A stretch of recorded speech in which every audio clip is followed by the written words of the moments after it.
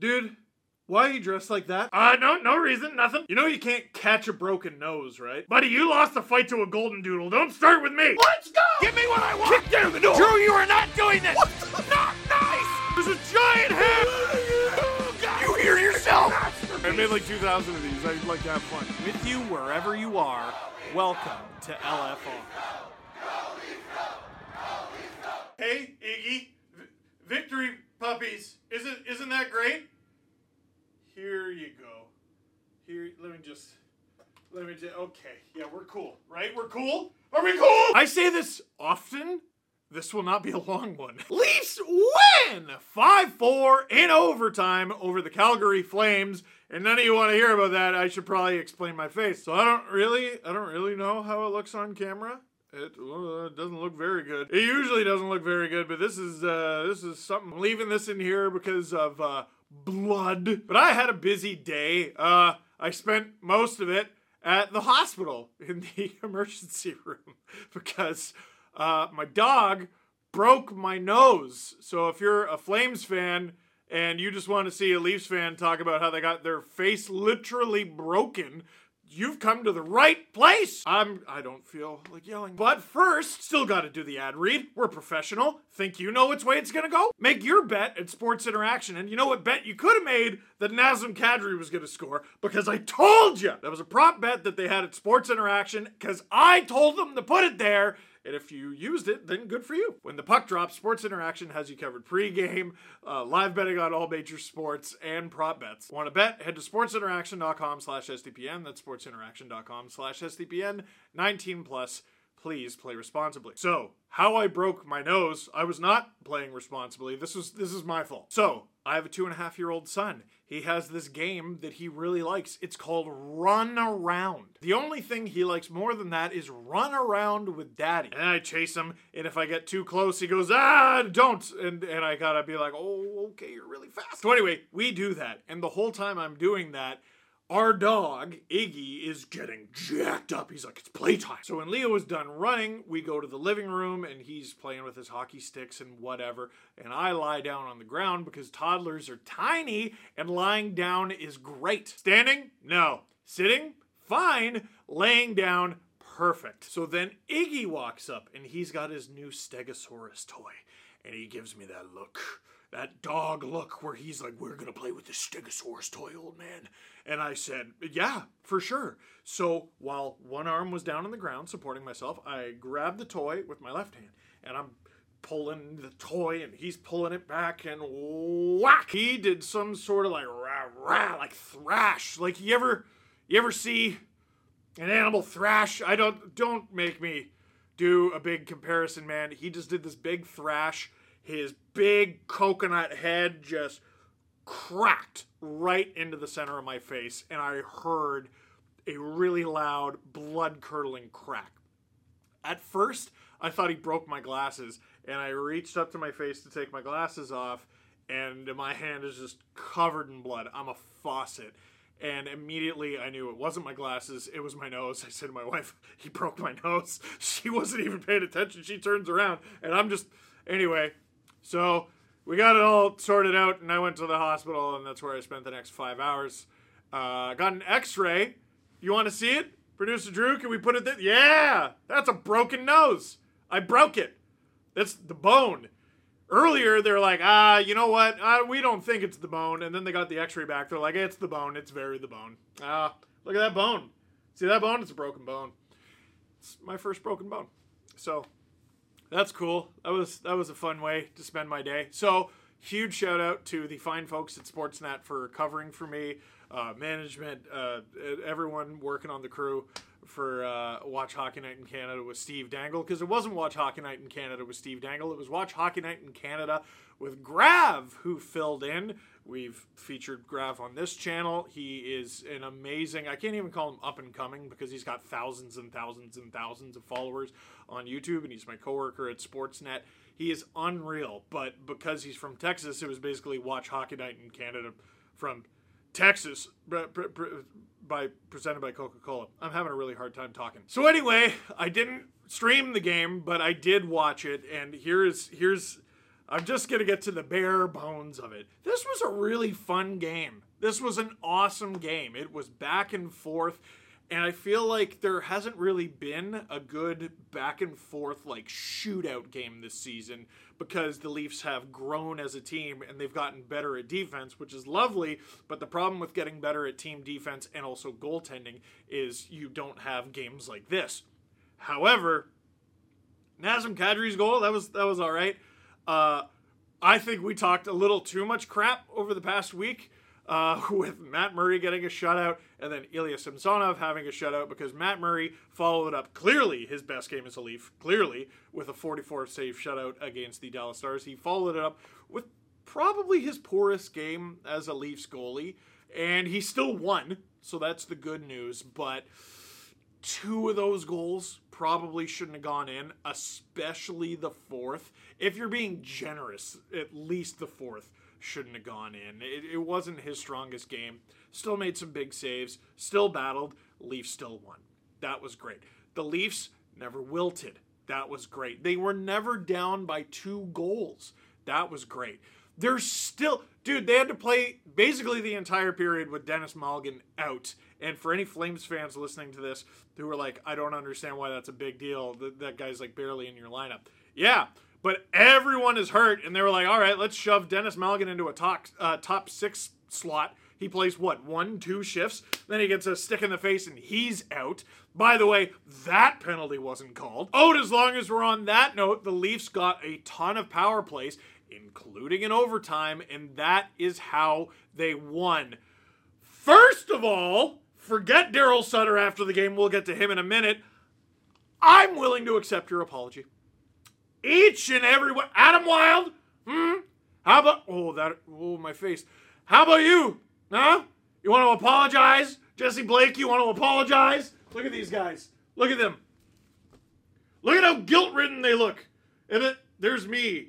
There's me with a halo around my head because I'm an angel. Because what I said was, because the Leafs stink in 3-on-3 overtime, why not try Pierre Engvall and David Kampf and whatever defenseman. Doesn't matter. I said Victor Mete at the time. He's hurt. Go with Mark Giordano. It doesn't matter.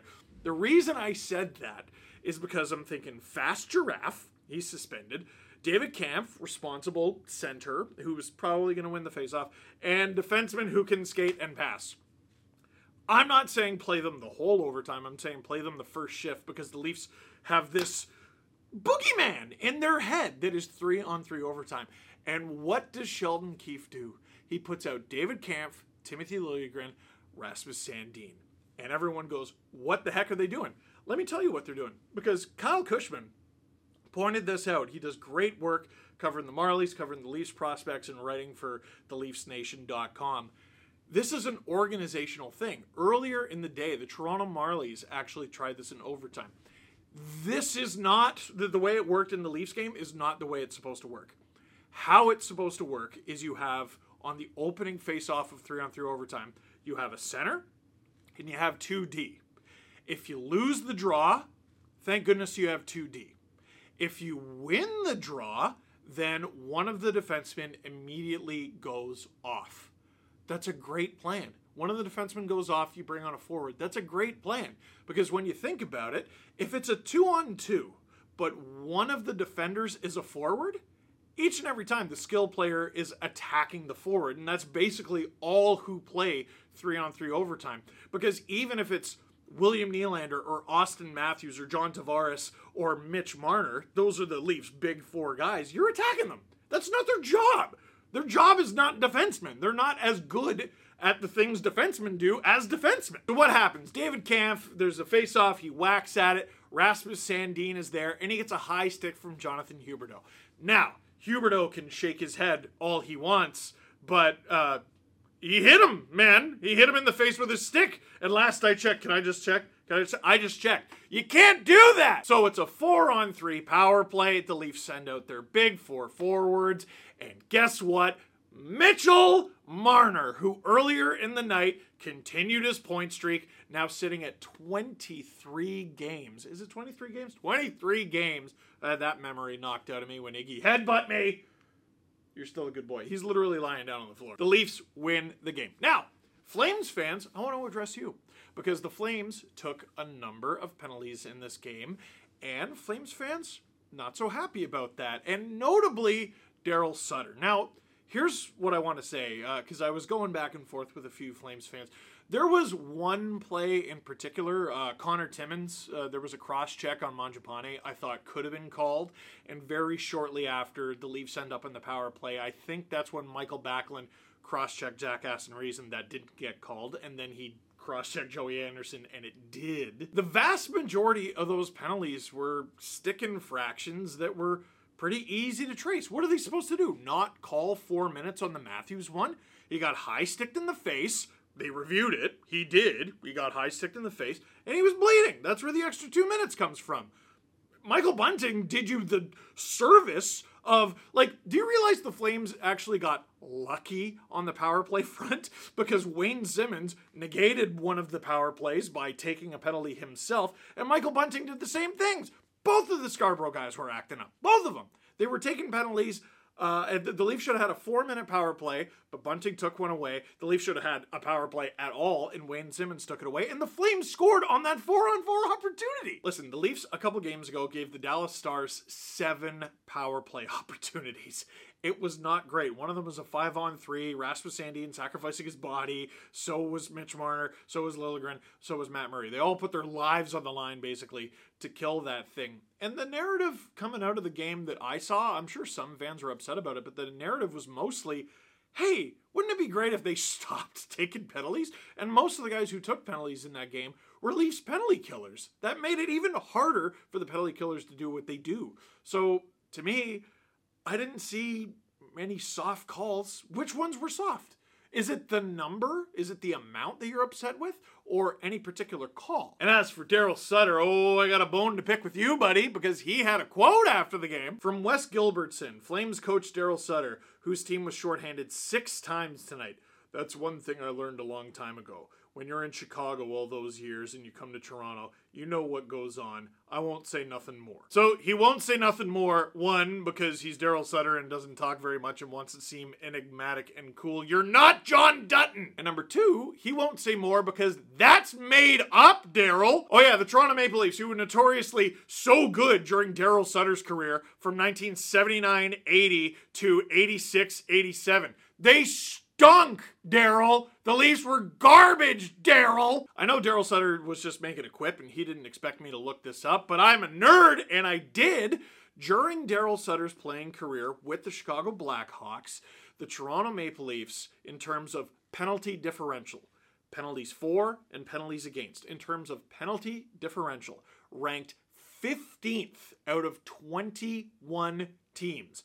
That's bad. The Chicago Blackhawks were 18th out of 21. That's worse. I think we're starting to see, Now, someone asked me a very clever question. What about at home? And I looked that up because NHL.com surprisingly has that stat. The Leafs, during Daryl Sutter's playing career, did have a better penalty differential at home than they did on the road. So Daryl Sutter is right in that regard. It was very negative on the road, and it was actually slightly positive at home during his career. But where did it rank league-wide? 15th. The exact same spot. 15th out of 21. Daryl, you don't have a leg to stand on. And you know what's even more amazing, Daryl? It got worse! Since Austin Matthews' career began and Mitch Marner's career began, from the beginning of the 2016-17 season, the Calgary Flames rank 5th in power plays for per game in the entire NHL over that span. The Colorado Avalanche rank 1st. Congratulations to producer Drew. The Toronto Maple Leafs, on the other hand, in terms of power plays for per game, rank 28th! 28th! Do you know how much better the Leafs could have been in the... All that to say, I just think it's funny how the coach of one of the teams who gets the most benefit of the doubt from the officials league-wide over the last half-decade plus has something to say about the Toronto Maple Leafs, who over the last half decade plus, get virtually no power plays compared to their competition. Am I bringing all those stats up because I'm salty? Maybe. But really I'm bringing it up because I hate this easy quote that people are going to latch onto. People are going to latch onto this quote because they're going to be like, oh, look what my coach said. And like, Toronto jokes are like the airplane food jokes to the rest of the country. Hey, has anyone ever been to Toronto? And the whole crowd goes, boo! Oh, get new material, boo. Those empty calorie jokes. You can make a joke. It's fine to laugh. And I'm sure that's all Daryl Sutter was doing. I'm not attacking the guy. I'm sure he was just joking. But don't any of you ever try to tell me, oh yeah, the refs give the lease the benefit of the doubt. Oh yeah, it's really working. It's really working. They had a goal taken back for a pick in Game 7 of a playoff series at home last year. They're almost dead last in power plays per game. The Flames are almost first. What are you talking about? Oh, it's nonsense. Stop it! Now, all that to say, they won, and I'm happy about it. The one other player I wanted to highlight, even though he was a silly goose at times in this game, he's sort of gone unsung in this like Leafs hot streak. Michael Bunting, man, he really helps the top six click because it's not just that points are going in for him now and a goal, a really important goal. He's playing really well. He's playing fast. He's playing better than he did in the first few weeks of the season. Questions. Have you sneezed yet? No, I hadn't thought of that, and now I'm terrified. Thank you. And I thought we would end with this. Matthews on winning an OT. It feels great. Gets you guys, as in the media, off our backs a little bit until the next one. I love that he specified until the next one because he knows everyone's going to be right back. So, now that I'm staring dead on, you see how it's going on a vacation that way. My nose is going on a vacation. That is it for this one. Thank you very much for watching. Click like if you like this video. Click subscribe if you really liked it. Tell all your friends. Don't yell at me because this video is different than usual. I am going to go eat ice cream.